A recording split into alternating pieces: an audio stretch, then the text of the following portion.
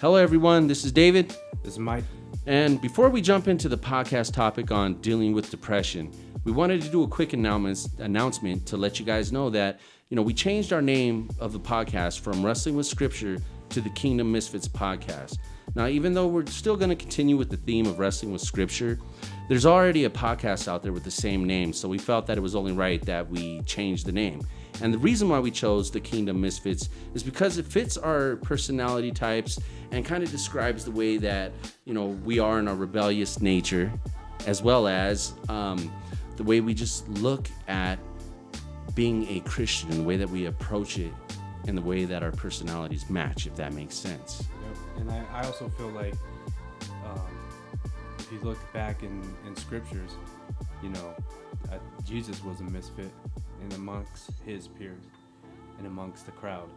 He was the guy that stood out. So I just, we're following in the footsteps of Jesus, right? Yep, and we're being misfits. So with that being said, we're going to go ahead and jump into the episode on dealing with depression.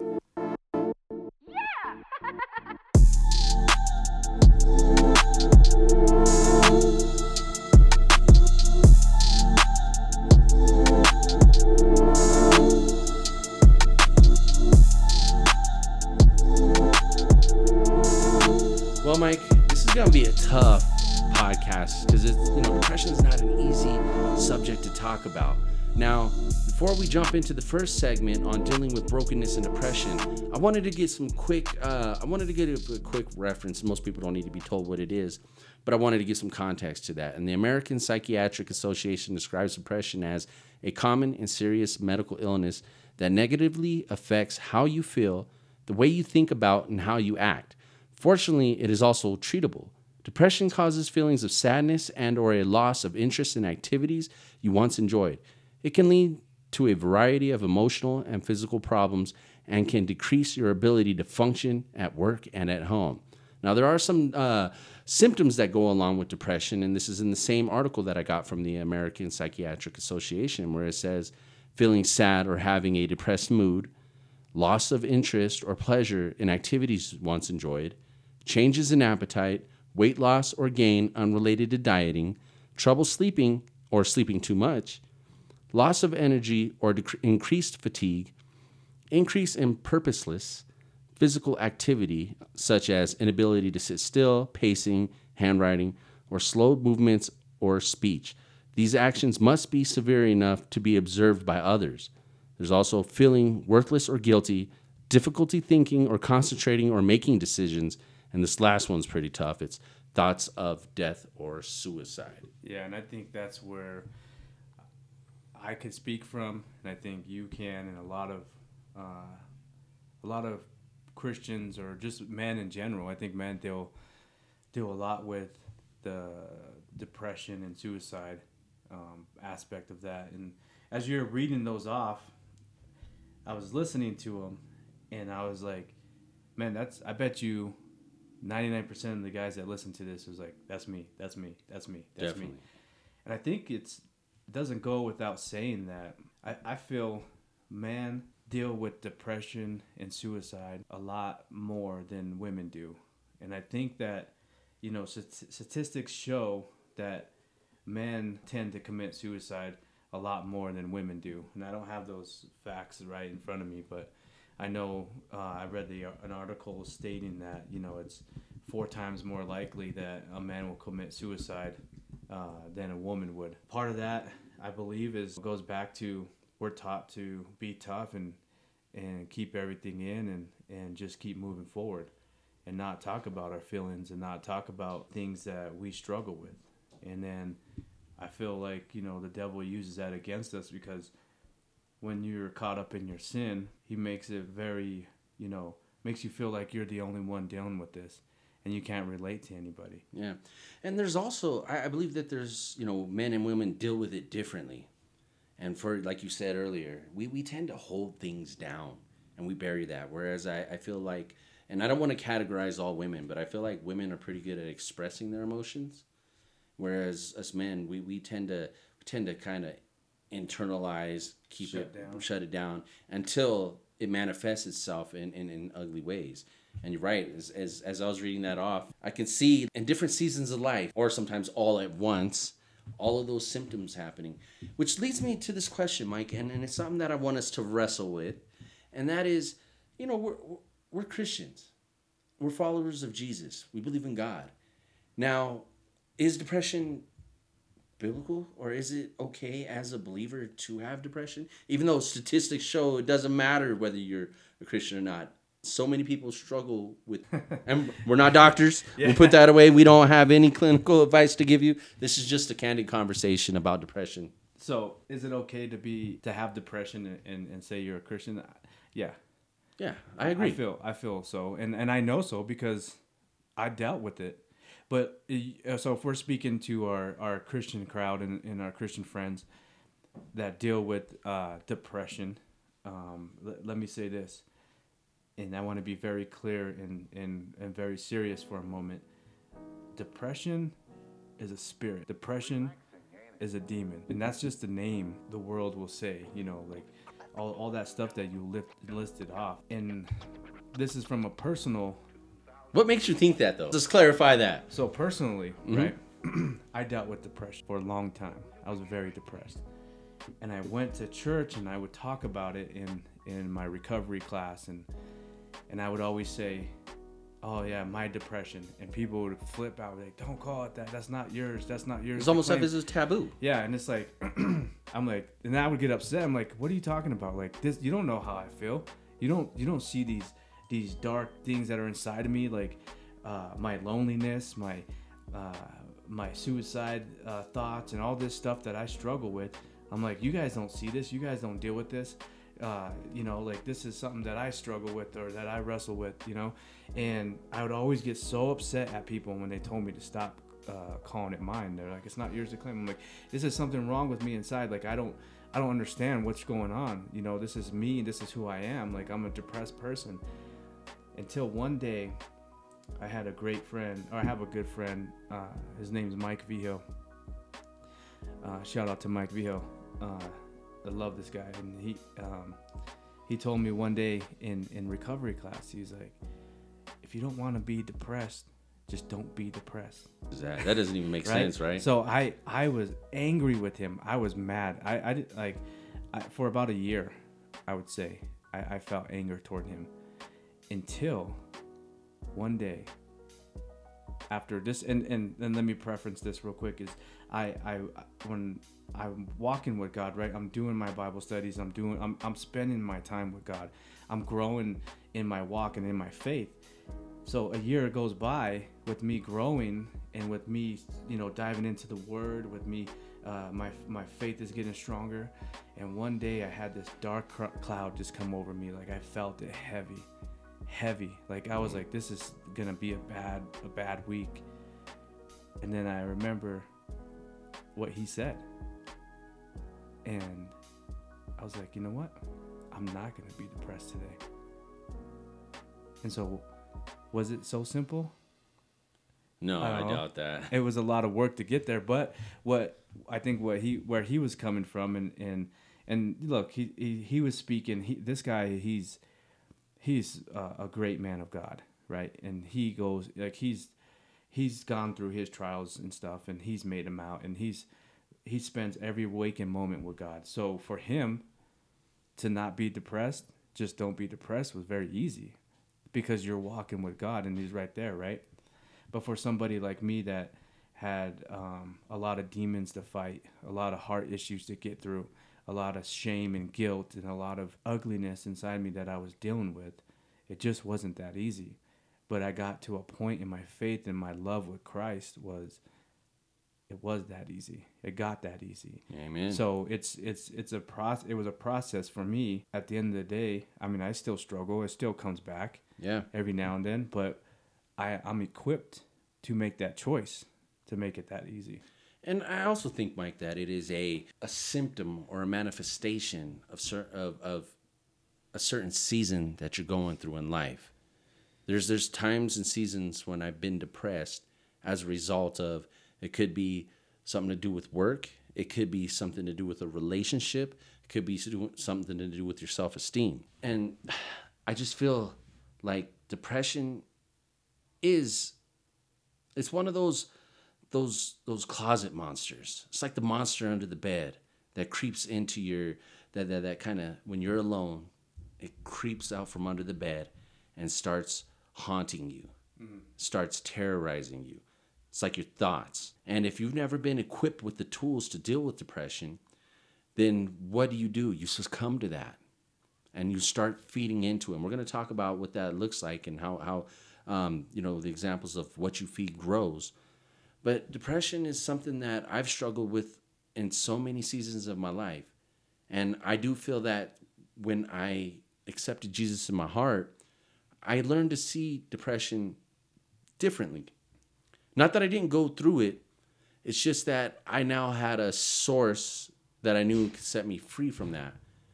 But the stigma that came along with that, I almost felt guilty. And even though I never approached anybody, I'm one of those examples of the guys who does not talk about my feelings very often. That is an area where I need much improvement. But I do recall, like, here's an example. One time I was on my high horse, and it was through a job, and I found my identity through what I was doing. And then I started to spiral down. Okay, I started thinking, okay, I can get away with this. I can get away with this.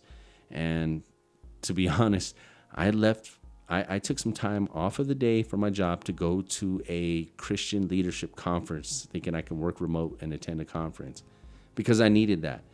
Because I was having issues trying to lead up to my manager. I was having performance issues. I was just having performance anxieties. I didn't have the leadership I needed at work, but I also wanted to step up and fulfill a role. So like I said, I had my identity wrapped in that. Well, suffice to say, I was in between managers at that time. Like, I went through like 4 or 5 different managers within, I would say, 2 months. And on top of that, I was working remote and I was having relationship issues. I had all these things bubbling up, but I kept hanging on to this stupid identity that came from work and provision. So while I was at this conference, somebody I was supposed to be taking care of, an account executive, it wasn't even my client, and I just said I would do that. I said I would cover for somebody, and while I was going to this conference, which I should have said, no, I'm not going to do that. But I thought, I can manage both. And I ended up getting fired because something went wrong with one of their clients. And I thought I was doing good. I was making decent money, but depression had creeped in like at least 6 months before this event took place. And that finally set it off. And from that, I spiraled out of control. And I started seeing my self-worth as nothing. I know I made a mistake. So 1, I felt stupid. 2, I was angry. I was angry at myself. Then I was kind of angry at my situation. I was angry at my spouse. I was just mad and blaming everybody for stuff. And then what happened after that is I started getting into substance abuse. So I just developed a bad habit. I was smoking all kinds of weed. And then I just started just isolating myself and being stuck with nothing but my thoughts. And I specifically remember like how I would sit there and justify my feelings of depression and take it out on my family. Like, I was so at a low point that everybody was getting it. It didn't matter. I wanted to be left alone, and I just wanted to get high. And I stayed like that for 6 months in the darkness.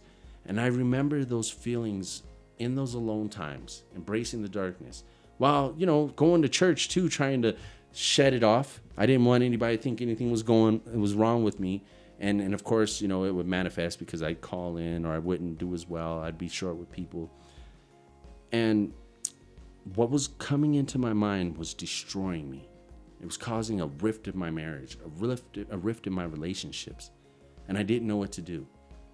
And I'd listen to sermons while I was enjoying the substance abuse. And I tried to call on God, but God was distant from me. Now, I want to talk about this for a second. I want to park on this because part of this topic is brokenness, dealing with brokenness and depression. That darkness and I would say loneliness that comes from being depressed has really set a lot of people back. And if you don't know how to cope with that or ask for help, you can spiral out of control. Wouldn't you agree? Oh, absolutely. You get alone. You get alone with your thoughts, and you're in a bad place. Like that's just, man, that's a recipe for disaster. And I remember the same, the same feeling when I got laid off my job, and I was going home to commit suicide that day. Right. I remember you telling us that. I remember those feelings and all that. A side note I want to say, I kind of feel like, there's different types of depression, right? Agreed. I feel like there's some that manifests its way to through you from your childhood, the way you're brought up. Maybe there's a chemical imbalance because you were born a drug addict. I feel like there's a lot more out there just to kind of say like, oh, yeah, depression is this big group of people. Like I feel like there's a reason and there's different reasons why people get to fight depression. So I think like I could speak on the spiritual side of it, and I could speak on where I come from side of it and how it manifests its way through my life. But I don't know about the I can't speak for people that have chemical imbalances or other ways that depression comes out. But I do firmly believe that you fight this battle not just with therapy and not just with maybe you need to take pills for a while to get your chemicals back balanced, but you fight this battle on your knees and you fight this battle with other people. Yeah, but before you go there, let's talk about the feeling, because I feel like I've listened to shows that talk about depression and stuff, but the hard part to talk about, and I don't know if you want to go there, but it's like, what does that blackness feel like? I feel like it's what was I thinking, like a Charlie Brown show where you're just walking and there's a cloud following you, the dark cloud following you and raining on you, because that everybody's situation when it comes to that is unique, and we want to let everybody know who's listening to this podcast that there's help, not only in the name of Jesus, but there's also many organizations that can help you with your depression. Yeah. But don't just sit there and isolate yourself and deal with it. Reach out. Because I understand, for example, when I was going through that season of depression, I felt like nobody could understand what I was going through. Right. And I don't believe that what I was going through was an isolated situation. Like nobody's ever been laid off, let go, fired before. You're the only one. Yeah, right? Like, but you feel like that. Yeah, no, and it feels like the world's coming down around you. You just think about, you ruminate on how dumb you are, how dumb that decision was, how nobody can help you. Not even my partner could understand me. And it's like this self-wallowing and self-pity. Yeah, and you just let your family down. How is your family going to eat? You're going to lose your house. It all comes. Yeah. It all comes and it's down. overwhelming. But you want to know how it feels? Yeah, and you want to be very honest. It's comfortable, familiar. It's very comfortable being in that place. Even though as much as you hate being there, you love it at the same time because you feel like that's who you are. That's your identity. You feel like this is your purpose. Like you finally fit in. You finally have something that you can label yourself as, and it's comfortable. And it feels good. I would agree with that. So, if I'm being honest, I just like with my drinking and drug use, I enjoyed it.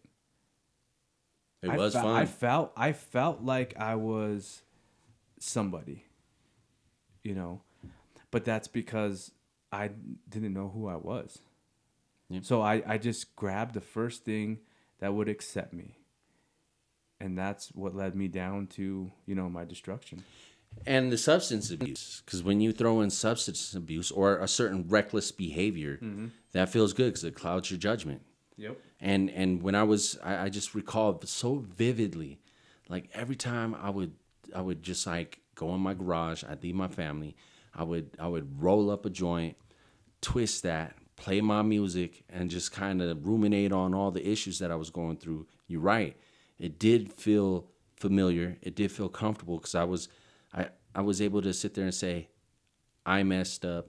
And not even in a way that's accountable, but just like, you know what? It wasn't just this. It was my childhood. It was all these things. I was thinking of everybody to blame, and then I put myself there as the victim. And I could just feel comfortable in that. I could just sit in there like, yeah, you justified. You know what? I should get messed up because I deserve that. Who cares? And I loved feeling numb too. And I think the weed or alcohol or whatever you want to call it, it masks a lot of the true pain that you would be feeling. Yeah, and I did the same thing. You know, I was coming home, but mine was drinking. You know, that was my vice. And then I would always have these moments where I would, you know, speaking to God, like, I didn't even want to be here. I didn't choose to be born. You know, you're the one that put me here. And then you give me this screwed up life and this, you know, this abusive childhood that I grew up with, this abandonment childhood that I had to grow up with, this try to fit in type of, you know, I'm like blaming God for everything that happened to me. It was all his fault because I didn't ask to be here, you know. And then you get comfortable taking that stance. Yeah. You get familiar with it, you get good at it.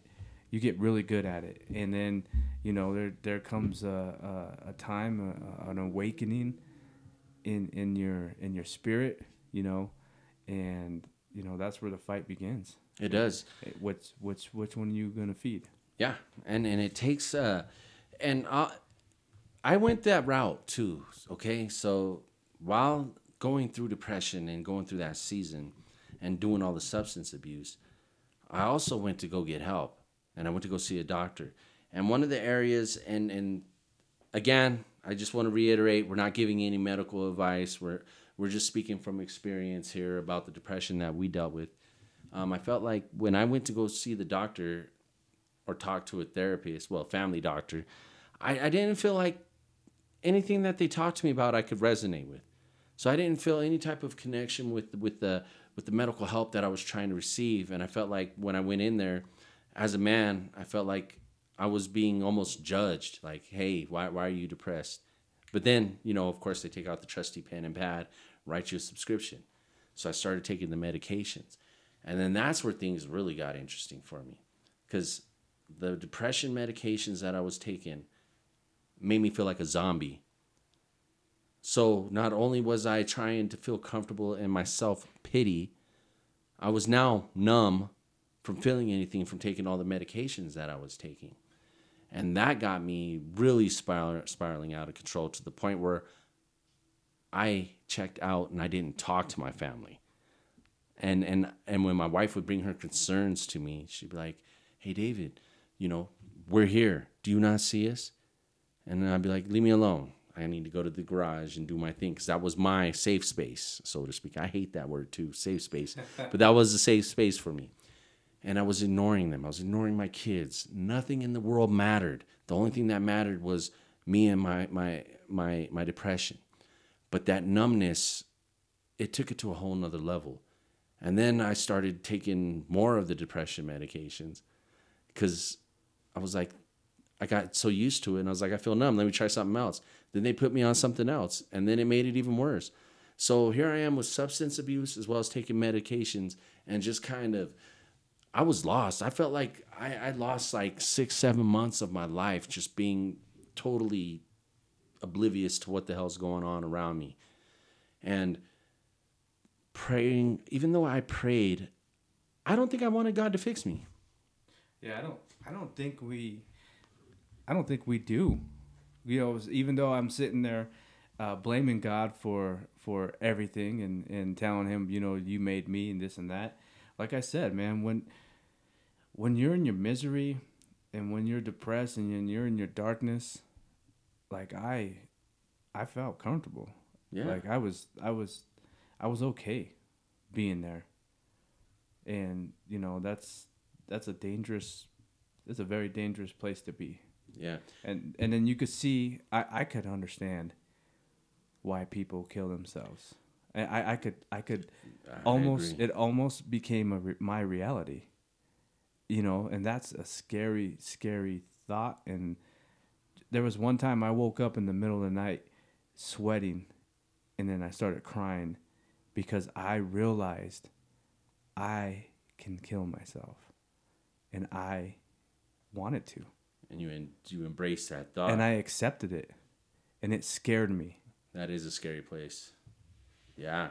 I was thinking of Psalm 42, verses 3-5, where the psalmist says, "My tears have been my food day and night, while they say to me all the day long, 'Where is your God?' These things I remember as I pour out my soul. How I would go with the throng and lead them in procession to the house of God with the glad shouts and songs of praise. A multitude keeping festival. Why are you cast down, O my soul? And why are you in turmoil within me? Hope in God, for I shall again praise him, my salvation. My tears have been my food day and night." That really resonated with me. God, where are you? And that battle, as believers and in struggling with depression, there's that battle that happens. That I'm angry with you, God. You know, if you're out there, why am I feeling this way? Why are you not fixing my situation? What's going on here? You said I can do all things through Christ who strengthens me. And it feels like, of course, in that dialogue, I'll be honest, I'm like wrestling with God, provoking God. If you're really out there, do this for me. Take this away. It didn't work like that for me. Or maybe it was at that time, it was a no. You got some stuff you got to deal with. And God did deliver me, and I'll share that in a little bit. But that whole anger and just like, hey, my tears have been my food day and night. My sorrow has been my food day and night. Where are you, God? Where is your God? When you were going through your depression, how did you wrestle with God? As when you were saved, not before you were saved, but as a believer, how did you wrestle with God when it came to depression? That was my secret sin.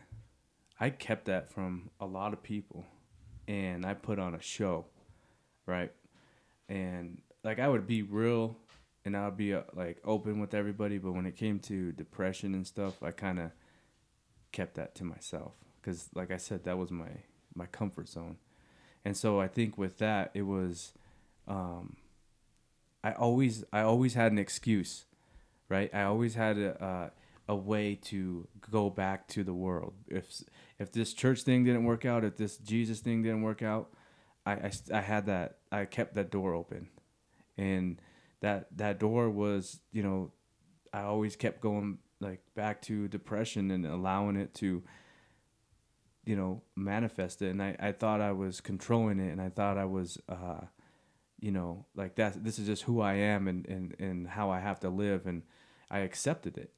And I accepted the fact that I felt this way. I accepted the fact that I hated myself. I accepted the fact that I hated my life and everything I've done, and like there was no, I couldn't love myself, so I couldn't love anyone else. Like I truly love, like when someone looks at you and they tell you they love you, if it's just they're saying words or if they really feel it. Mm-hmm. And I think that's why now when I speak to people, when I talk to them or when I'm around them, I hug them and I tell them I love them. It's truly because I love myself now, and I have to love everyone else, because when I was giving myself to depression and I hated myself, I hated everybody else because everybody else was happy and I wasn't. There's a jealousy that goes on there. But now, when you're filled with the Holy Spirit, when you're filled with God's love, you can't contain that. You can't hide that. You could hide your sin, but you can't hide God's love. You can't hide light. No, but you can mask what you're going through. Yeah. Because again, it's like being a functioning alcoholic. Yeah. Okay, like you can go into church Because nobody likes to show their hand in church. You have to put on that I'm blessed, brother. Yep. You know what I mean? You don't want anybody to know what is going on with you. Mm-hmm. And I just found that, let's talk about that, because I want to talk about that stigma that comes along with depression and being a person of faith. So let me start with this, and I'm gonna read from an article I got from gotquestions.org, and it says this: is it wrong for a Christian to be depressed? And it states this: Christians are permitted to call trouble for what it is. At the same time, we take heart in God's care. Taking heart does not mean pasting on a smile or ignoring the feeling of emptiness that depression brings. It does not mean neglecting to treat depression through counseling or medication. It does not mean ignoring the relational hurts or the misperceptions that have led to the depression. Satan's lies, if we believe them, will lead us to despair. It does not mean denying the fact that depression could be a lifelong struggle. I really like that from that article, because we're permitted to call that. And it's a spiritual battle. But why do we put on that facade, that fakeness when we go into church? Like, out of all places, that should be your sanctuary, the place where you can go and acknowledge, like, hey, I know I'm a sinner. I'm coming in here to worship amongst everybody with people who should be the most accepting of your situation. But there's something in the culture that makes that taboo. Yeah. It you know what it is? It's when I talk to people, sometimes some of the guys at work, I talk to them and stuff, and they're like, well, I don't think I'm good enough to go to church, or, they have an excuse, right? And I'm like, I tell them, like, hey, let me tell you a dirty little secret about church. And this may break everything. This may break the internet right now. Let me tell you a dirty secret about the church. The church is filled with sinners. You don't say. Every single one of us. No way. Every single one of us. So for people to try to ignore the fact that once you become a Christian, that life is just sunshines and rainbows and a plastic smile, right? That's not the truth. Nor are you guaranteed it. And the problem about that is I think, and I don't know who, there's a lot of churches and a lot of pastors out there that sell that to people. They sell the rainbows and the plastic smiles. All love, all joy, all the time. But the reality is, what did Jesus say in the Bible? That they hated him before they gonna hate us, right? Mm-hmm. That they came, and the way they treated him is the way they're gonna treat us. Who's gonna follow something that's gonna say, that people are gonna hate you, and you're gonna be persecuted, and you're gonna struggle, right? And you're gonna go through all these trials and tribulations, because there is a war going on for your soul. There is good and evil, so there is that battle. God says in the Bible that he didn't come to bring happiness and joy to everybody. He came to bring peace and to fulfill things, right? Yep. But that happiness, man, like, that's where the battle begins, and yeah, man, I tell the guys, I'm like, man, our church is full of sinners. And you know what? We're not ashamed of it. I don't hide my sin. I don't hide who I am, especially not anymore. Not after I got over and conquered depression in my life. And not only after I got over and conquered alcohol in my life, all these things that I struggled with, after I conquered them, you know what? God's love is in Jesus is so amazing. It is. I've never felt God's love before like this, man. It's when you grow up searching for love, and then you find Jesus. God, it's amazing to be called a child of God. It's amazing to finally get over all these. You get used to carrying all this weight, and Jesus just takes it away from you, and you don't. It feels so good, man. I can't understand how people can't believe in a loving God. Because the relationship is personal. And if you don't allow Jesus into your heart, you don't get to experience that personal relationship. Millions of people have experienced that, right? That changing power of the Lord. But that's when you make him your Lord and Savior. And you're right. The church is a building filled with a bunch of sinners. We're all broken. And when we talk about dealing with brokenness and depression, the house of God is a hospital. It is a place where you go get healed. It is a place where you can go and lay it all down at the feet of the cross, right? There's always altar calls in the church. Yeah. There's always an altar call, even though I know it's uncomfortable to go to that. But that's the time to do it. It's that public admittance that I am a sinner. And what you're doing is you're saying, I am willing to put all of that aside, all of my sin. I'm willing to take my addiction, my depression, my anger, my sorrow, XXX, whatever that looks like for you, and lay it down at the feet of the cross and invite Jesus to come into your heart and change you. And that is the hospital. That is why the church is the hospital. We all go there. And most people in the church can relate to you because everybody has that redemption story. There seems to be this thing about depression, though. To me, it feels like there's this weird outlier about this because what I feel like, and maybe there's something out there to back this up. Maybe there's some studies, or maybe there's somebody who can elaborate on this for us. But it's like if you admit that you have depression, it's almost like admitting that you don't have enough faith. And when it comes to church, you're like, hey, I'm filled with the Spirit and I got faith for days. So to say I'm depressed, doesn't that not say, oh, where's your faith at? Do you have faith in that word? Right. Yeah. And man, I guess I could say subconsciously I battled that, not really knowing.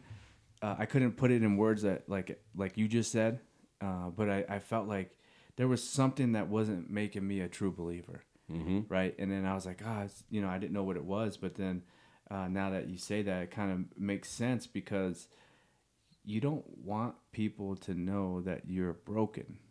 Exactly. You don't, when people see you at church, they know you as, your job title. They know you as, if you're a father, they know you, as everything worldly. And that's a lot of people maybe use that as church as a place to escape their reality too, or a social gathering. Exactly. And so they're very careful what they let out because you don't want to be the guy that's known that has a porn addiction. You don't want to be known as the guy that's the depressed guy. He's always sad.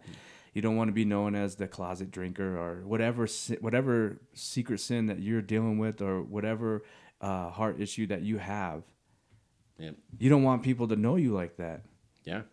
And I wish it's so interesting and it's I don't know who came up with this quote, but it says, why should I judge? How can you judge somebody who sins differently than you?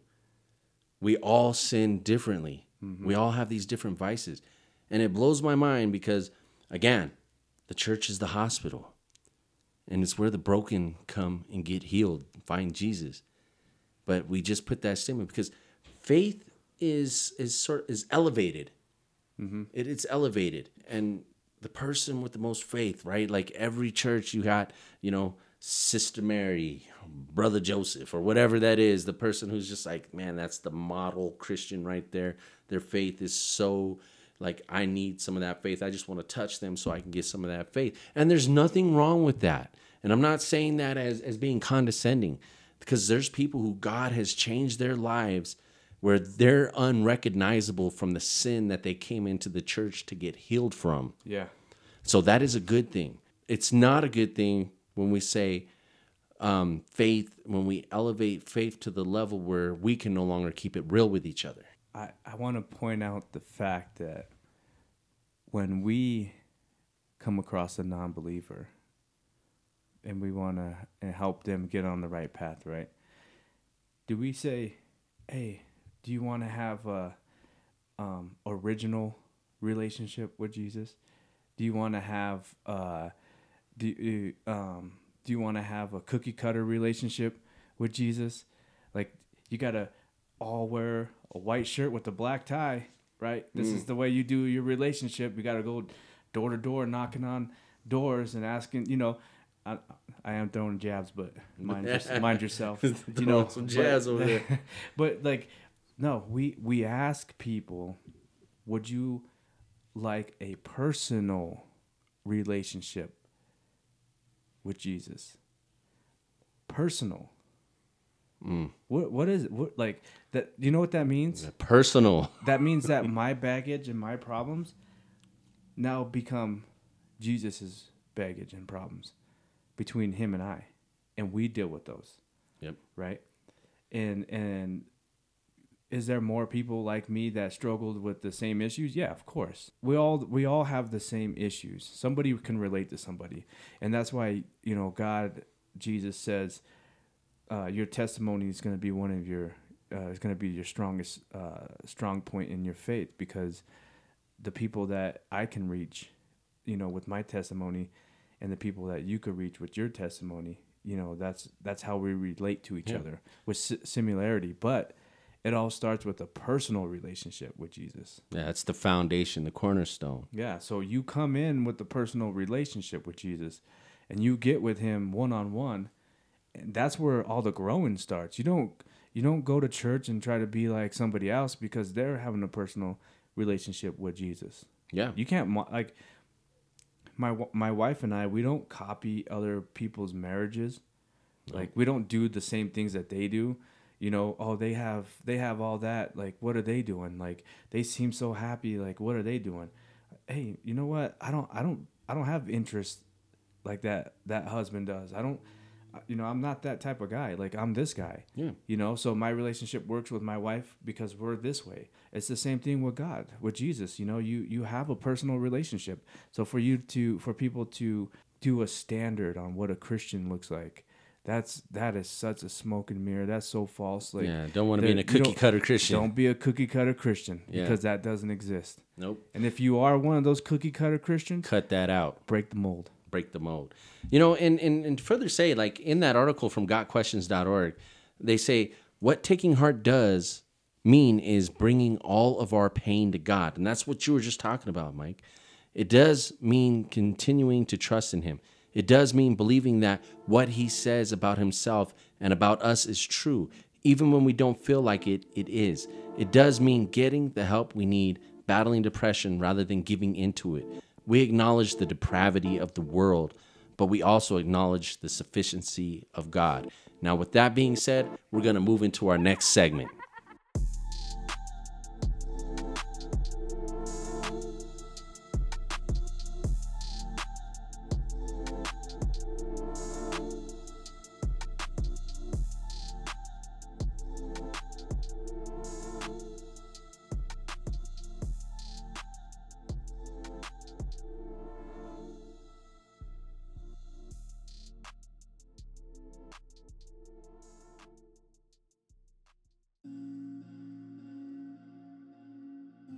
The Wolf You Feed.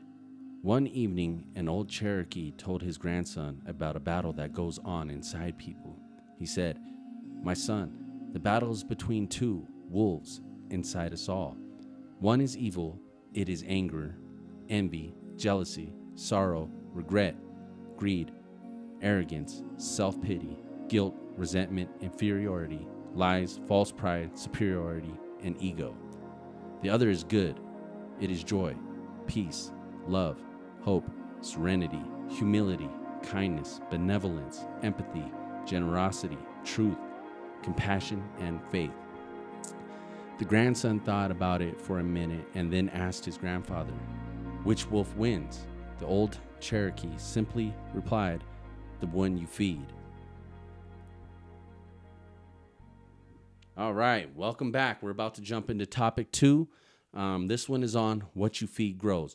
And I love that story about the Indian parable about the two wolves, which according to Wikipedia was popularized by Billy Graham in his book, The Holy Spirit, Activating God's Power in Your Life. Graham attributed this legend to an Eskimo fisherman, but is also sometimes attributed to the Cherokee Indians. So that's a great illustration of the battle that goes on inside of it. I mean, that sums it up very well. Who do you surround yourself with? Exactly. You know, who are your friends? You know, who are you in the world, or who are you in Christ? You know, for me, when I was dealing with depression, like I said, it was my secret sin. It was a thing I kept in the closet, and I would look for every opportunity to feed it. Right, every little argument I had with my wife, guess what I was doing? I was feeding my depression. I was going and drinking, you know, and everybody knows drinking is a depressant. It brings you down. And so I was just feeding it every chance I got. So when the world hit you and that depression was stronger than my faith in God, when I got let go, when I got laid off from work, what wolf came running out? It was depression. That was the day that, you know, I was leading myself to suicide. And that was all because that's what I was feeding behind closed doors. Yeah. And that adage goes, garbage in, garbage out. It's easy to get into a cycle of negativity because we're surrounded by it. You're surrounded by it on TV. It could be within your circle of friends. Mm-hmm. Could be at work. The music you listen to. All of that influences you. As I was reading that, The Wolf You Feed, I'm just looking at two wolves. I can visually see two wolves, one with its teeth just out, ready to devour and track you down. This is something that has changed my life. I first learned about what you feed when I became a follower of Jesus. And, you know, the big emphasis is on learning the Word of God. Hard times are going to come and they're going to go. But the Word of God is eternal. And the more I started teaching myself the Word and the more I started getting that into me, the more things that were operating inside of my heart changed. My outlook on life started to change. And I'm going to get back, and we're going to tie this into depression, but it's important to understand that what you feed grows. Mm-hmm. Depression isn't exempt from that. Because what we read earlier when I was referencing the American Psychiatric Association, they said that depression is also treatable, right? And we already talked about there's different kinds of depression, but the general depression is treatable. And along with counseling and having somebody to guide you and talk about stirring up those emotions, you're also listening to the Word of God and feeding yourself that Word. And the Word cannot come back void, which is one thing that God said. When I was dealing with my depression, Mike, like I said earlier, like, God, where are you? You're not here. I can't feel you. I'm numb. I don't see you in any of my situations. I don't see you helping me get out of this. Oh my gosh, my situation in my head, super magnified, the biggest thing in the world. You know, everybody else is probably like, the hell is wrong with you? But to me, it was magnified because I kept feeding myself. You're a victim. You're a victim. Don't listen to what they say. You're a victim. Everybody owes you. The world owes you. God owes me for the trauma or the things that I'm going through, the things that I suffered in my life. God owes me. That's a poor mindset. And when you keep feeding that, that monster is going to grow to the point where nobody can tell you anything. And you can block yourself off from the Word of God. He can give you over to a debased mind. And that's a scary thing to happen.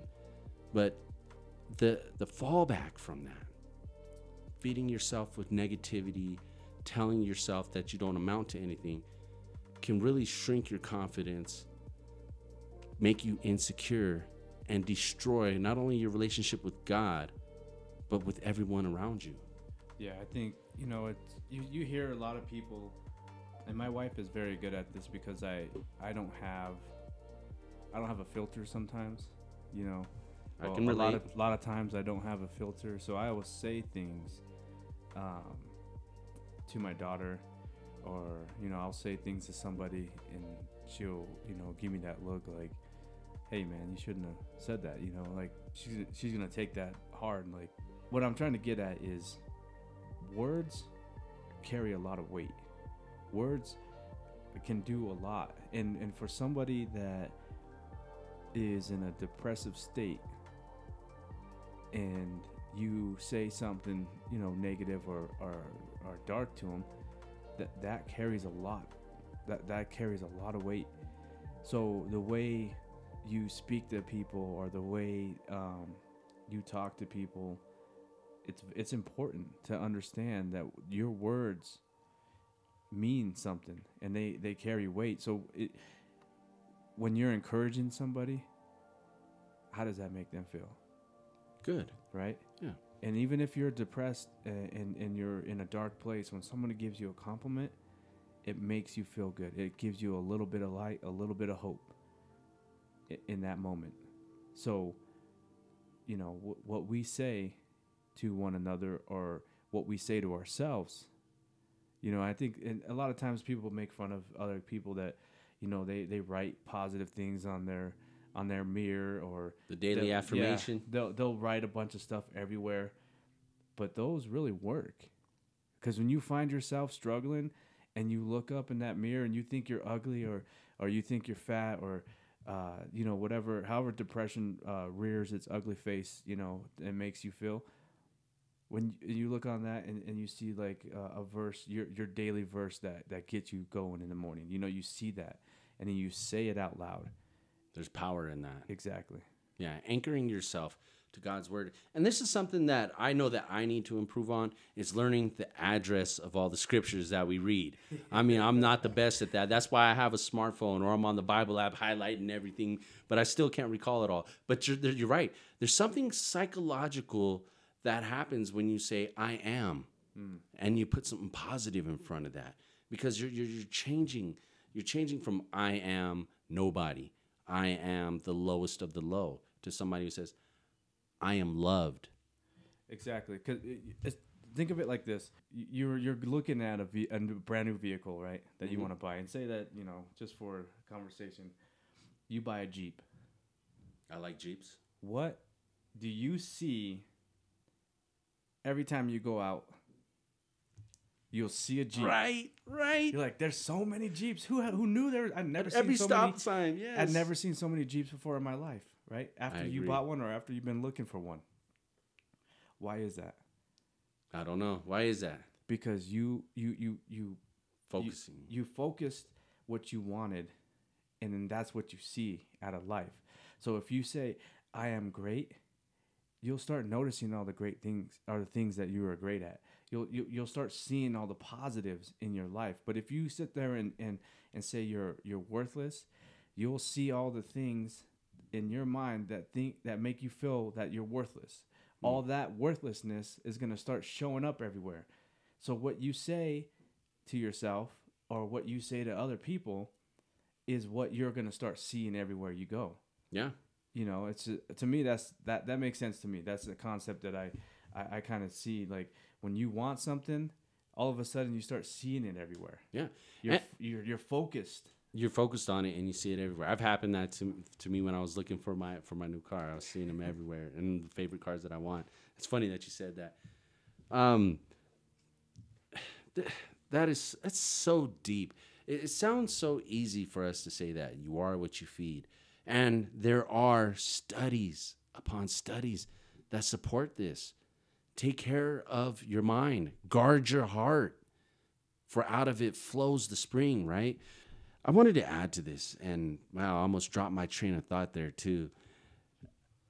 It says in the Bible, in Philippians 4:6-7, do not be anxious about anything, but in everything by prayer and supplication, with thanksgiving, let your requests be made known to God, and the peace of God, which surpasses all understanding, will guard your hearts and your minds in Christ Jesus. When you're going through it, I understand when you're depressed, the last thing you want to hear somebody say is, hey, I'm going to pray for you, brother. Or you want to hear somebody say, well, things are just going to work out fine. Because when you're going through it, that's not comforting. Yeah. Because you're like, I've been praying that. Or trust in God. Trust in God. Everything's going to be okay. You'll get through it. And, that's that's all the Christian things to say. Yeah. But if you, like for me, if and I learned this from my wife, because she is, I think David and I have both been blessed and lucky to have wives that pray. Amen. So when my wife says, you know, I'm going to pray for you, I know she's going to be praying for that person. But I think if you're on the other side in a person's life, right? If say your spouse is depressed, or your kid, or you know, wherever, if you're the shining light in this scenario, what you say and what you do better line up. It has to matter. If you tell somebody you're going to pray for them, if you stop in the middle of whatever you're doing and you lay hands on them and pray for them, maybe like for me, I love carrying oil around. I love anointing people when I'm praying for them. You know, it like, do what you say you're going to do, and do it in real life with them. Because when you're in that dark place, if somebody grabs your hand and you just feel somebody, if you just touch somebody, that changes so much. It does. When you're going through depression, you feel like you're not seen. Like nobody, you got these walls up around you. It's like nobody can relate to me. Mm-hmm. But when somebody does, like there's a difference saying, I'll pray for you, brother. And just like you said, stopping and saying, hey, let me actually pray for you. Because what that does is that shows that person that you see them. And we all want to be seen. And when you are being seen, there is an impact that happens. I mean, it just goes like, I love how Jesus in the stories that are told about him in the Bible, where, you know, he's always walking and he's always moving. But when he's doing healing, you know, he's stopping and he's anointing and touching and rubbing dirt, you know, and commanding people to get up and walk. Like, he's present, and here's a word that I said before. He's personal with their needs, right? Right. He's present and he's personal. So, I mean, for me, now I know how dark depression can make someone feel. Knowing that Jesus was the greatest example of how we treat people, for someone that's depressed, to get them through this season of their life, being present and being personal are very important. It is. And I was also just thinking when we were talking about affirmations, well, you know what? What if you wrote down, I am a child of God? There's weight in that, to say that I am a child of God and I am saved through the blood of Jesus. That holds weight. And not only just by saying that, you start putting it in front of you. I don't care whether you're reading the Bible, you got a prayer book, you're reading a book about the Bible, or you're listening to a sermon on the radio, or you're listening to it on a podcast. Mm-hmm. Feed yourself. Mike, like, what helped me through my depression it wasn't just the medications. And this is my experience, but I kind of, I left the counseling part of it. For me, I've tried counseling multiple times, and I just can't connect with any of the counselors that I meet. Maybe, you know, it's a defect on my part. For a lot of people, that works. And it wasn't the medications that got me through it. You know, it was this one moment. I'll never forget it. And again, it happened in my safe space in my garage, and it was nighttime. And I remember this so vividly. Like, I was sitting there and I was high out of my mind, and I felt like I was like sinking into black water.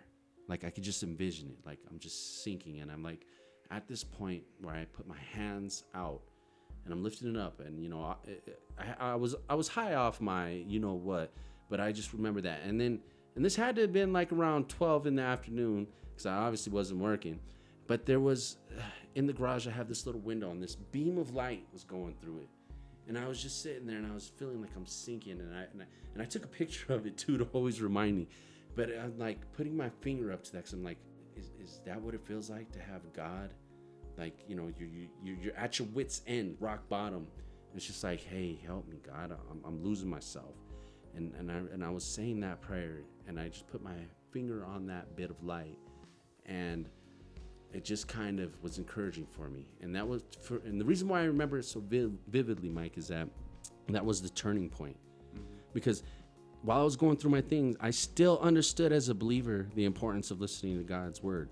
So even though I was in depression, I had it. Even if it was just black background white noise, I was listening to it because I knew that there's power into it, and I knew someday it was gonna help me out. Yeah. Some people don't have that, and they may have other things, but for me, it was like I gotta hear it at least. I gotta find something, because I knew that I wasn't going anywhere. I'm in the doghouse all the time, so I can't have that conversation with my wife. I don't want my friends to know that I'm hitting rock bottom. I needed a way, and the word of God in the background is what saved me. Now, there's a process to this. This doesn't happen. For me, it didn't happen overnight. I saw that. But then I started believing that I am a child of God. And then something flipped. A switch flipped in me. And my mindset started changing. And I was like, you know what? I'm going to start listening to these sermons. I'm going to start, I started journaling, trying to figure out, like, what is in my mind? I got to get this out. And we're going to talk about that here in the next section. But I started taking steps. And 2 months later, I was off of my medications. And I don't know what it is, man. And hey, I used to like smoking, but I can't smoke anymore. I don't know if God took that away from me. And I don't know how I feel about God taking that away from me, honestly. but it was like, I would smoke and it just give me anxiety to the point where I was like, I can't do this anymore. It did not bring me the same joy, the same buzz that I got from doing that. And so I gave it up. And it's like, I quit everything. And you would, like, that is not, when it comes to medicine and all that, that's not even recommended. You don't just stop your medications, but I did. And I never went back on them. I just have never gone there. Even I've had bouts of depression since. I've never been back on medications. There's something about the word of God when it gets in you that changes you. It's the living water. It's the living water. Right? Yes. You know what I was thinking about when you were telling your story about you sinking in the blackness and you reaching out for God and the beam of light is there.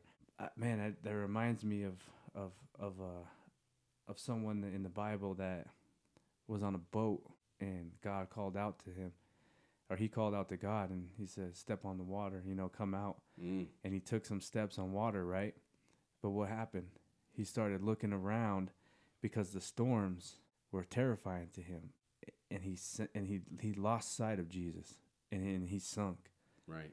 But he was reaching out, and Jesus reached down and grabbed him and pulled him out. Yep. Right. Yep. I think that's a case in point in a lot of our walks, and we all get to a high point with Jesus. Maybe it's at the beginning, the middle, or where we're at now, but we're just walking on water with Jesus, right? We have that faith and stuff, and there's storms that come in our lives, and we sometimes we get distracted and we lose sight of Jesus, and we start sinking into our sin, our worldly ways, or maybe we get depressed again, or whatever the case may be. But when you reach out, you still get pulled out. That's true. That is very true. I'm so appreciative for that time. I just, it changed. And it's those small wins with depression that I think help you get over it. You get that little, okay, you know what? There's a change here. Somebody can see me. The word of God, I'm putting that in my heart. And then next thing you know, somebody else who had depression can come and speak into your life. And then the relationship changes with you and your family. There's like these little small wins that help you get to that point where you're able to treat it. And it doesn't go away forever. That's not true. Everybody's going to experience those bouts. But what you do is, the first step is, and this is what helped me, and the first step is you separate yourself. You don't, and this is why, I'll circle back to the beginning of this podcast where I said, people used to get so angry and upset at me when I used to say my depression. Once you separate yourself from depression, and it's not yours, it's depression, and then you start making that transition of looking at it from a different perspective. You separate yourself from it, and then you can start healing from it, whatever roots were in there. Because if you're identifying yourself as a depressed person, or you say my depression, like we were just speaking about, everything you're going to see is going to make you depressed, because that's what you're focusing on, right? True. And you're not. That's like I said. You buy a new car. You want to go buy a new car. What car do you see? Everywhere down the road and around everywhere you go, you see that car, because that's what you're focused on. That's what is in your mind. Same thing with this. Once you separate yourself from it, then you can fight it. Yep. It's you're no longer taking ownership of that. No. Yeah. It becomes a battle, right? It becomes a battle now. Now you have to face those ugly demons that were rooted in you, that were trying to hold you down in depression for whatever reason it may be, whatever got you there. Yeah. And so as we transition into our last topic, I wanted to leave you guys with Proverbs 12:25, where it says, anxiety in a man's heart weighs him down, but a good word makes him glad. Amen. Feed yourself. What you feed grows. And when you start feeding yourself with the word of God, and not only just with the word of God, right? There's other things out there. The word of the God, I would say, would be of the priority. Yeah. But it's also changing your mind in the way that you start looking at good, healthy affirmations, reading, learning about depression. You start educating yourself. Education is power. Yep. Exercising. You start taking steps towards mental and physical wellness.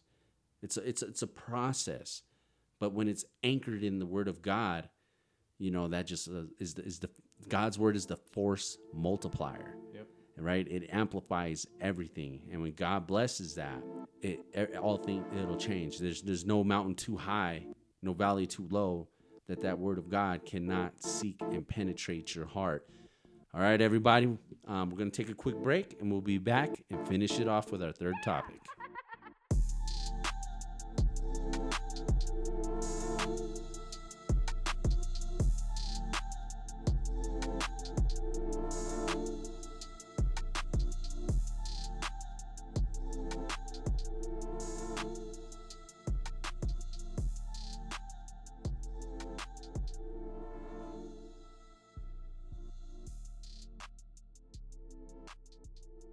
All right, and welcome back. So our third topic of the day is going to be let go and let God. Because the depression is a battle, a spiritual battle. Mm-hmm. I like how Mike said it's a demon, because if I can envision it as a demon, it's kind of like gives me somebody, not just this wild, like, I'm depressed. It kind of makes me think of there's an enemy, and I can fight that. It kind of gives it a personality, and it's like, okay, now it's like I can see you, and I can think of strategies. It kind of makes you, I don't know. I was just thinking of that, and it just kind of makes me feel like it separates you from just a broad term depression. It kind of makes it like, okay, this is a foe that I need to battle. It hides itself, very well. It's chameleon, right? It could I don't know. It's just crazy, and a lot of people like myself. Like I said a few times in this podcast, that I would get upset at people when they would say, don't say my depression, because you're claiming that to be your, and I'm like, that is my life. That is who I would go on that rant. But once I separated myself from saying my depression, when it became depression that I was dealing with, and it wasn't my depression that I have. You see the difference in those statements? It does. And then that's when things started when I started moving forward in my life, when I started feeling better, when my walk with Christ got stronger, when it was depression that I was dealing with, that I'm, and I didn't have any ownership in it, because I didn't want my identity in that. It's almost like you decoupled it. Yeah. It's power. You kind of break that power when you see it like that. And I hope that helps somebody today. Yep. And I think another cool thing is that, the Word of God, it's not like the Bible doesn't have any people in there that didn't deal with depression in some hard situations. Oh, yeah. You got Job. I mean, look at that. Like, it almost makes you angry. It feels like it was a contest between God and the devil, and he's like, you know what? God's like, hey, this is a good and faithful servant. He's like, and then the devil's like, well, if you take away all the good things that you've done for him, he will curse your name. And then God allowed Satan to do what he did to Job. Job lost his family, lost all of that, and even had friends sitting there saying, you know what? You did something wrong, curse God and die, pretty much.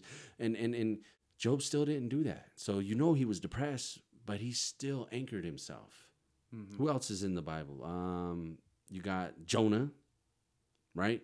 You hear the story of Jonah and the whale, but he was reluctant. He was reluctant to go to Nineveh, right? He came scared. Yeah, he was scared, and then he kept trying to run away from that, from that calling to go over there. He ended up getting swallowed by a whale, and that was an area. You see him dealing with it.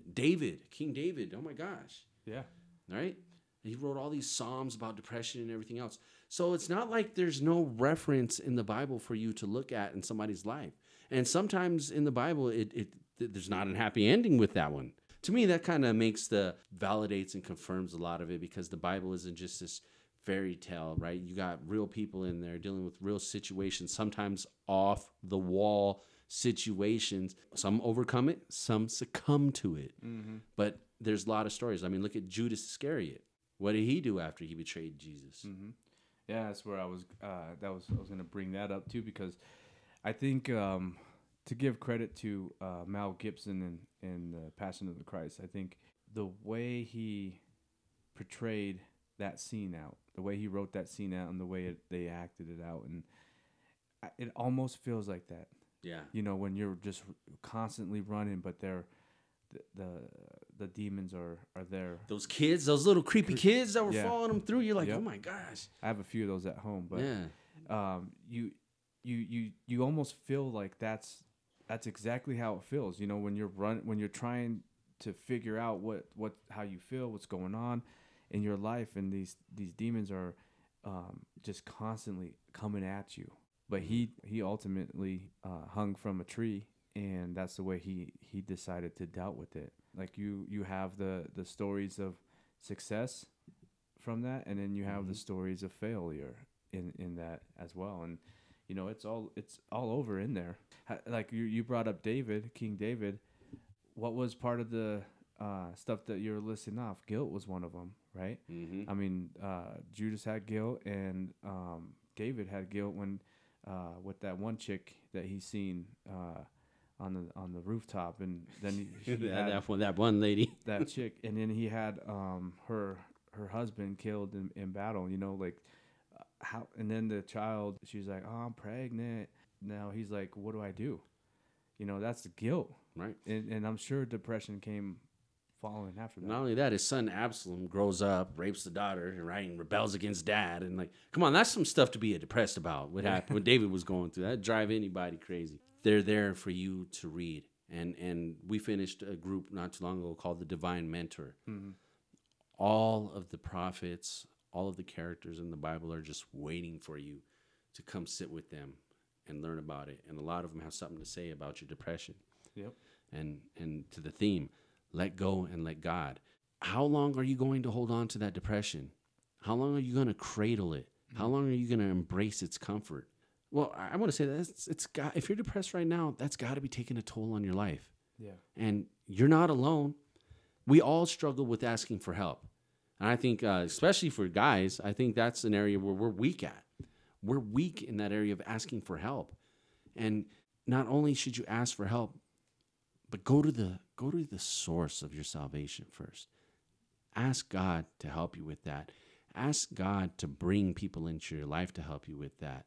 Yeah, and maybe you're listening to this and you don't have a relationship with Jesus. I would encourage you to find your local church, or find somebody that you know, or simply say this prayer. If you're ready to receive Christ right now and you're listening to this, just repeat this, words after me, and this will be your starting point. This will be your first step in victory. Say, Lord Jesus, I believe you're the Son of God. I believe you died on the cross. I ask that you come into my heart, renew me, change me, and give me direction, Lord, and help me to better be a person to lead myself and with your help out of this depression. You know, if you believe those words, you know, Jesus will come into your heart, and I'm telling you, you know, man, God will give and provide and shepherd you in the right direction. Definitely. Doing the prayer. We're all about leading you, right? That's We're here to right. help you. I mean, that's something that most believers are empathetic with, because everybody who's accepted Jesus, and if you just did, when Mike just did that little altar call and you accepted Jesus, congratulations to you. Amen. Welcome to the body, right? Yep. And now it's time to walk that journey. And there's that saying, let go and let God take care of it. Give it to God, and He will deal with it. But you too are accountable for your actions. Yes. Yes. I believe that God meets us halfway, because there's stuff that we have to push through. We are clay in the hands of the potter, and you have to take some steps.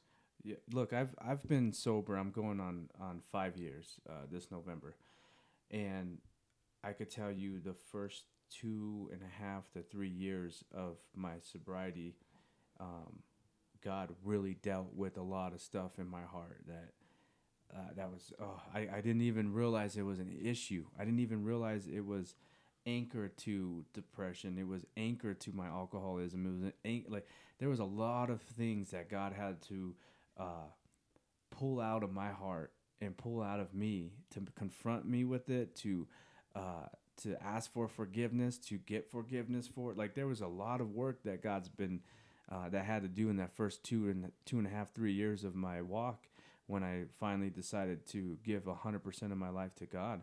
You know, it just didn't happen. I just didn't all of a sudden, you know, give my life to Christ, and then, you know, here I am, you know, just basking in the glory of God with no issues whatsoever. You know, I till this day, I still deal with issues and hard things that come along, but I have the resources. I have a God that has my back. You know, I walk hand in hand with Jesus. So when these things come to me and come at me and come for me, I have Jesus with me. I have my word. I have God. You know, I have the angels. Like I'm equipped to deal with it, and it comes quick, but it ends short, because my God is victorious in every battle that I face. So, you know, I just encourage you, wherever you're at, if you're walking with God and you're dealing with something, just know, for me, it took 2.5 years. Maybe it takes 2 days for you. Maybe it takes 2 years for you, 2 months for you, whatever it looks like. But don't give up. Don't give up. Don't give up, because those trials and tribulations you're going to go through are building you and creating a strong foundation in your relationship with Jesus. You may not see it now, but I promise you, you'll look back and you'll be like, yep, my God is real. Yeah. And Mike, I don't know about you, but the areas where I have been delivered from depression, or that I've made it past, they don't hold as much weight on me when I deal with it again, whether that's identity issues, struggling with relationships.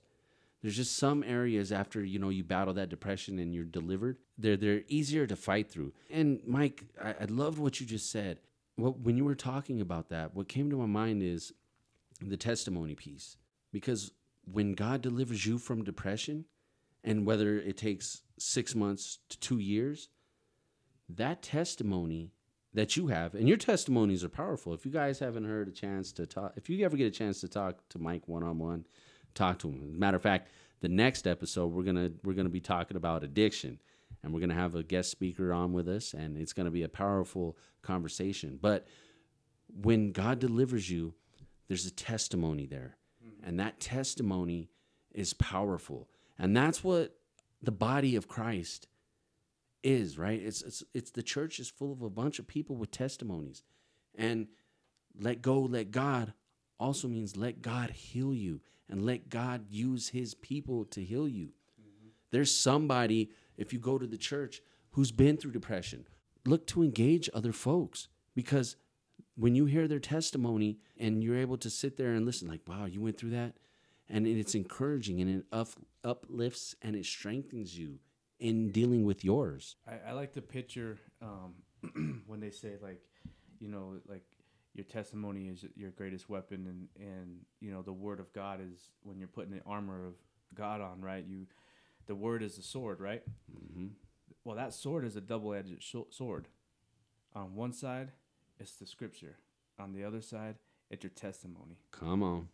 That's what I picture every time I feel like, when I hear people say, oh, like your testimony is your greatest weapon. I'm like, yeah, it is. And you know how you sharpen that? Everyday life. Mm-hmm. Every divine appointment, every time, every devotion, every alone time in your quiet place, every war room that you have, every time you get on your knees and praying, you're sharpening one side and then you're sharpening the other. Yep, I'm ready to do battle. What also comes to mind is 1 Corinthians 10:13. Let me read that scripture and then let's talk about it. It says, "No temptation has overtaken you that is not common to man. God is faithful, and he will not let you be tempted beyond your ability. But with the temptation, he will provide the way of escape that you may be able to endure it." Depression is one of those unique challenges because it's a mental thing. I mean, it is physical. There's other types of depressions, but in general, it's a mental battle. God says in the Word, "No temptation has overtaken you that is not common to man." Depression is one of those areas that is common to man and women, right? I feel like we generally talk to, we talk from a male's perspective, and I can't wait to get some women on this to speak to the women out there and help us get some insight and perspective. Sorry, we're not a woke. We're not woke. Definitely not a woke podcast. So sorry, but not sorry. Anyways, but yeah, like having the word and the scripture to stand on when you're dealing with something so seclusive. Right, it's in your mind. It's inside. You can't see it. Mm-mm. And you can't see it until you separate yourself from it. Like I was saying before, because once you separate it from yourself, you start getting color back to your face. Right, you start getting a glow to you. There's a difference. You can see the enemy now. Yeah. You know it. It's a target. Exactly. But yeah, that's a good scripture. Yeah, because it happens to everybody. So, and God will give you the strength to endure it. You will survive. And if you ever find yourself to that point, and I think, both of us have been there before, where suicide enters your mind. This scripture, it encourages me, because it's like, you know what? I'm not going to give you what's beyond your ability to be tempted with. You know what I mean? Like, mm-hmm. I'm there. You can survive it, even though it feels like you can't. Some people never, I've had family that's been impacted by that, and it breaks my heart. But if you're on that brink, God can redeem you from that. It is something that is, if you can just think about this, this depression, it's not uncommon, and God will not let me be tempted beyond my ability, and he will provide a way for me to escape. I need to be open to that. I need to take those steps towards healing, but this is something that I can overcome. And when you can separate yourself from the depression, it no longer has that iron grip that you thought it has on you. Mm. It is now an enemy with a face that you can do battle with, spiritual battle with. And you can use all the tools, your mind, body, and spirit, and start investing in those tools and get to that point where you can let go and let God.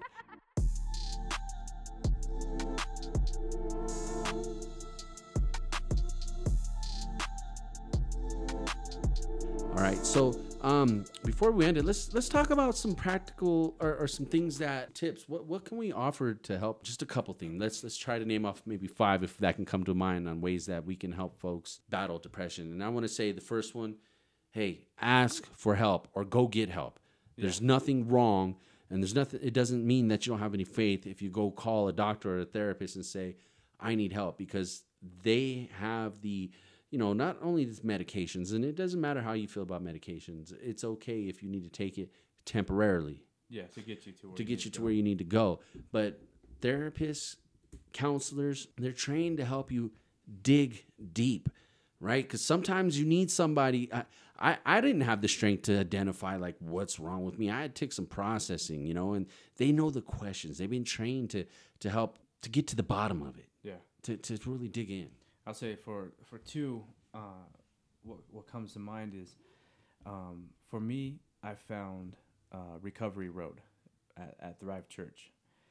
Being around other people that struggle the way you do, and being around people that struggled the way you do and have made it past that and can offer advice, and then you can open up, join a recovery group. Recovery is the base is on alcohol and drugs and stuff, and the very common things. But in our recovery, we've had people that dealt with depression in there. We had people that lost a husband and they're grieving and they needed to be start the process of healing. At least the recovery road that I went to, this is how, it was a very vast, wide of issues that people dealt with. But I saw and I've seen and I've been a part of and I've helped, and I was the one that was growing and getting over some of those things that I was dealing with. Nice. I would say 3, and this is just something I would highly recommend, is start journaling. Yep. Write out what's going on in your head and put that onto paper. There's something magical that happens when you put pen to paper and your thoughts just flow. And I would say, like, start writing about those, identifying those triggers. Like, what is giving me this depression or causing me anxiety? What happened to me? Write about it. Write about your childhood. Write about experiences. I was so against this, like writing about how I feel and talking about that. But when I did that, it flowed. It spilled like water onto the paper. Mm-hmm. It just went on there, and I was able to when I went back and I read it, and it just helps me heal, because it's like, you know what? I see that. I need to talk about that. As a matter of fact, I have this. I also, not only do I enjoy writing with pen and paper, but I have this app called Day One, and I believe it's available on Apple and Android. But what it does is it gives you on this day, and I've been using it for 5 years. So I do videos, I talk and do audio stuff and talk about like where my mindset is at a certain time. And there's been times where I've looked at this day in the past year and I'm dealing with anxiety and depression. I'm like, how is it that this is the same day in the same year and I get this reminder that I'm still struggling with this stuff? And then it forced me to consider, like, what am I doing about this? How am I processing this?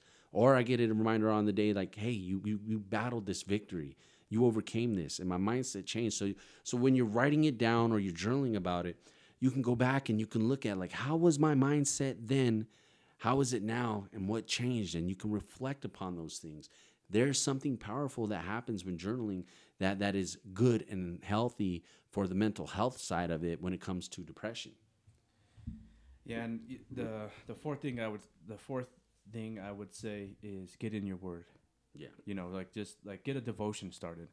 Download the Bible app, go to their devotion section, and then just start devoting your time to getting in God's word. Download the Daily Audio Bible app. Get on there and start listening to Brian read the word to you. And then after he reads the word, he commentates on what you read. You get a deeper understanding of what's going on. And then what I think a lot of our personal favorite part of the whole thing is at the end of it, people send in prayer requests. Oh, that's so powerful. And you hear prayer requests, you hear praise reports, you hear updates on everybody.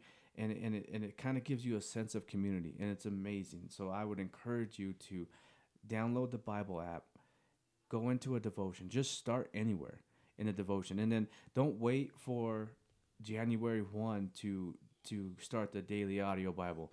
Just start today.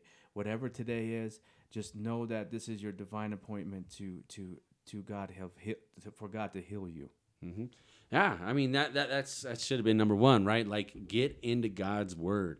It has the power to change you. And hey, we actually made it to 5. And the biggest antidepressant, what is that? It's working on your physical fitness. Like, get some exercise in. I cannot stress how how much exercising has helped me. I mean, there's tons of studies on this. Yeah. And go look it up. You know what I mean? And if you're too lazy to Google it, then go look it up on YouTube and watch some videos. But focusing on fitness, physical health, eating right is probably one of the best cures for depression and anxiety. Mm-hmm. It releases, it helps you work it out. There's something, for me, I love lifting them weights. And when I'm pushing those weights, it's like stress just falls off and I feel good after that. Yeah. Yeah. And, I encourage you. And I want to say this again. If you accepted Christ, for the first time, through this podcast, just reach out. I know we're going to be connecting our email to the podcast, right? We're gonna get an email, maybe even a Facebook page coming down the line. We're trying to launch this. We'll attach that to in the descriptions in our header and stuff. But reach out, and if you need help, if you need to advice or talk, that's what we're here for. We're here to create that community. Exactly. And I would like to finish before we close out here on John 16:33. I have told you these things so that in me you may have peace. In this world you will have trouble, but take heart, I have overcome the world. To me, that says, if the world's throwing stuff at you, go to the one who defeated the world. That's the perfect way to end. Amen. We have nothing else to add to that. And just remember, like Mike said, you're not alone. You're never alone. All right. So on that note, hey, this is like the relaunching of our podcast. And I'm David. I'm Mike. And we are the Kingdom Misfits. All right, Misfits, We'll stay see blessed. you later.